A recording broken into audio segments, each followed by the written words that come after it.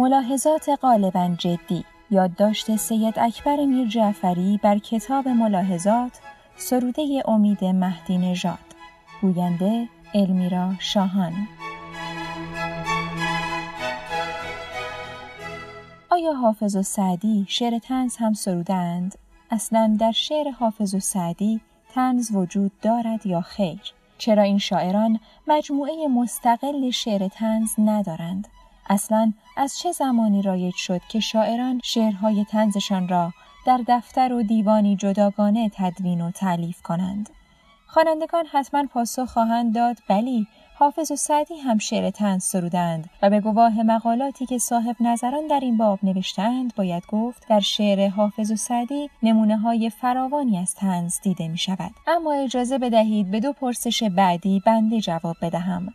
درست از زمانی که شعر وظیفه اجتماعی بیشتری بر دوش گرفت و با جنبش‌های اجتماعی همراه شد، شاعران سعی کردند از ادبیات و فخامت شعر به نفع رسانگی آن عقب نشینی کنند. منظورم شاعران اجتماعی سراست. چنین شد که از آغاز دوره مشروطیت شاعران بسیاری زبان مردم شدند تا پیام‌های سیاسی و اجتماعی خود را به گوش آنان برسانند. در چنین شرایطی اگر شاعری روی کرده طنز اتخاذ می‌کرد، زبانی را برمی‌گزید که مخاطب آن پیش از آن که انجمن‌های شعر باشند، مردم کوچه و بازار باشند. روشن است که در این میانه فکاهه طرفداران بیشتری خواهد داشت. منظورم از فکاهه شعری است که گشاده روتر از گونه‌های دیگر طنز است و وظیفه اصلی آن خنداندن مخاطب است. امید مهدی نژاد شاعر شعرهای اجتماعی است. وی از دو راه متفاوت شعر اجتماعی را پیگیری کرده است. شعر اجتماعی عدالت خواهانه، بخوانید شعر جدی اجتماعی و شعر طنز. نیازی به گفتن نیست که طنز روزگار ما عمدتاً رویکرد اجتماعی دارد، چنانکه بسیاری اصلا و اساساً موضوعات اجتماعی را بستر تولید طنز می‌دانند. مهدی نژاد در شعرهای عدالت خواهانه اجتماعیش بسیار عبوس و خشن ظاهر می‌شد.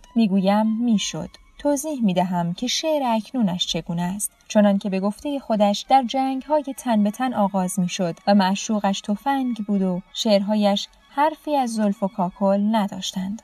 اما در شعر طنزش، چنانکه اقتضای طنز این روزگار است، نه تنها گره از جبین می‌گشود، بلکه مخاطب را به خندیدن دعوت می‌کرد. دفتر ملاحظات مهدی نژاد جزء شعرهای جدی او قرار می‌گیرد. اما نه تلخ‌رویی شعرهای عدالت خواهانه او را دارند، نه گشاده‌رویی شعرهای طنز وی را. البته منظورم تمام شعرهای این کتاب نیست، اما به نظرم تصویر آرمانی این کتاب میتواند نقطه عطفی باشد که در آنجا شعر طنز و جد مهدی نژاد به یکدیگر میرسند و طنزهای او هم رنگ ادبیات به خود میگیرند. هیبت شمشیر دارد قوس ابروی شما، غالبا قبل از وضو غسل شهادت میکنیم. میرویم از دست و میافتیم در حول و ولا، چشم بیمار شما را تا عیادت میکنیم. روی خود را هم بپوشانید، سرما می‌خوریم، فکر ما را هم نفرمایید، عادت می‌کنیم.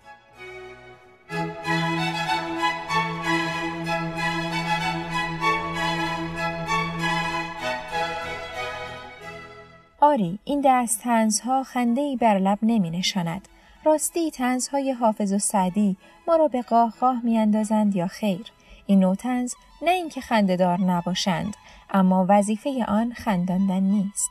با این همه همین امروز هم اگر در دفتر طنز شاعری غزلی را با این مطلع ببینیم، نه تنها تعجب نمی کنیم، بلکه شاید خنده‌ای هم گوشه لبمان بنشیند. آن چشم لاابالی و آن ابروی هلالی، دادند شاعران را بالجمله گوشمالی. اما مهدی نژاد طوری با شعرش رفتار کرده است که این بیت را در دفتر شعرهای جدی او ببینیم. اشاره اول، اگر بخواهم از کتاب ملاحظات یک غزل را انتخاب کنم که تلاقی طنز و جد در آن به کمال رسیده، غزل صفحه 51 را معرفی می کنم با مطلع وزیرکان که زیاد است عقل اندکشان، به هرچه دست رساندند شد مبارکشان.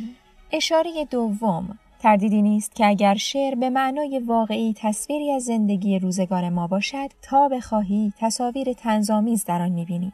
همکنون با تأمل به اطراف خود خیره شو. چقدر ماجراها و تصاویر طنزآمیز می‌بینی. در این میان چرا باید شاعر بخش‌های طنزآمیز شعر خود را از بقیه قسمت‌ها جدا کند؟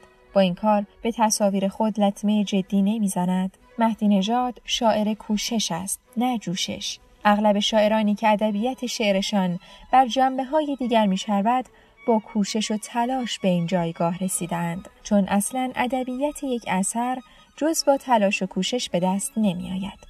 مهدی نژاد توانسته با تلاش به شعر خود صیقل دهد، از خشونت اولیه شعرهای جدیش بکاهد و به جدیت طنزهایش بیفزاید، به امید روزی که تمام طنزهای وی جدی شوند. یک اشاره دیگر، مهدی نژاد هرگاه خواسته شعرش را به مقتضای حال منتشر کند و فرصت بازبینی و بازخوانی آن را نداشته است، میتوان به اثر او خورده هایی گرفت.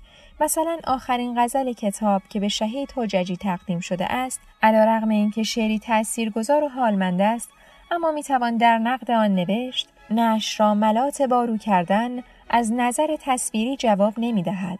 نعش میتواند خشت یا آجر بارو باشد. خبر رسید که نعش برادرانم را ملات باروی دارالاماره می کردند.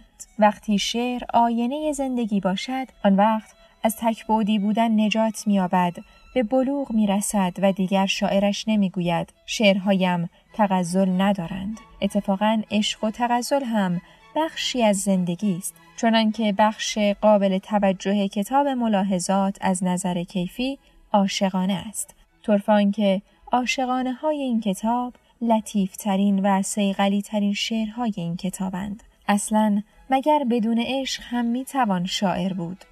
طرفه تران که عشق در روزگار بلوغ شاعر جلوه می یابد، نه در عنفوان جوانیش. به جز عشق جلوه های مختلفی از زندگی را در ملاحظات می خوانیم، حتی مرگ را.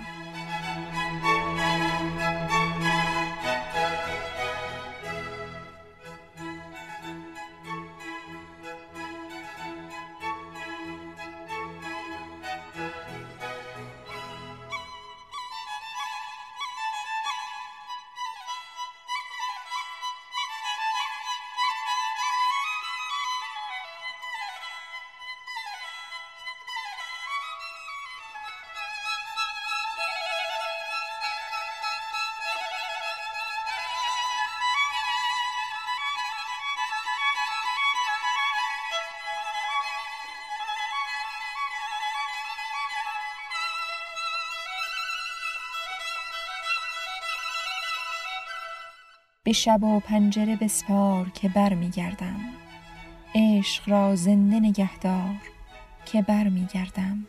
بس کن این سرزنش رفتی و بد کردی را، دست از این خاطره بردار که بر می گردم. چند روزی هم اگر چند تحمل سخت است، تکیه کن بر تن دیوار که بر می گردم. بین ما پیشترک هر سخنی بود گذشت، عاشقت می شوم این بار که بر می گردم. گفته بودی دو سحر چشم به راهم بودی، به همان دیده بیدار که بر می گردم. پرده تیره آن پنجره ها را بردار، روی رف آینه بگذار که بر می گردم. پشت در را اگر انداخته ای حرفی نیست، به شب و پنجره بسپار که بر می گردم.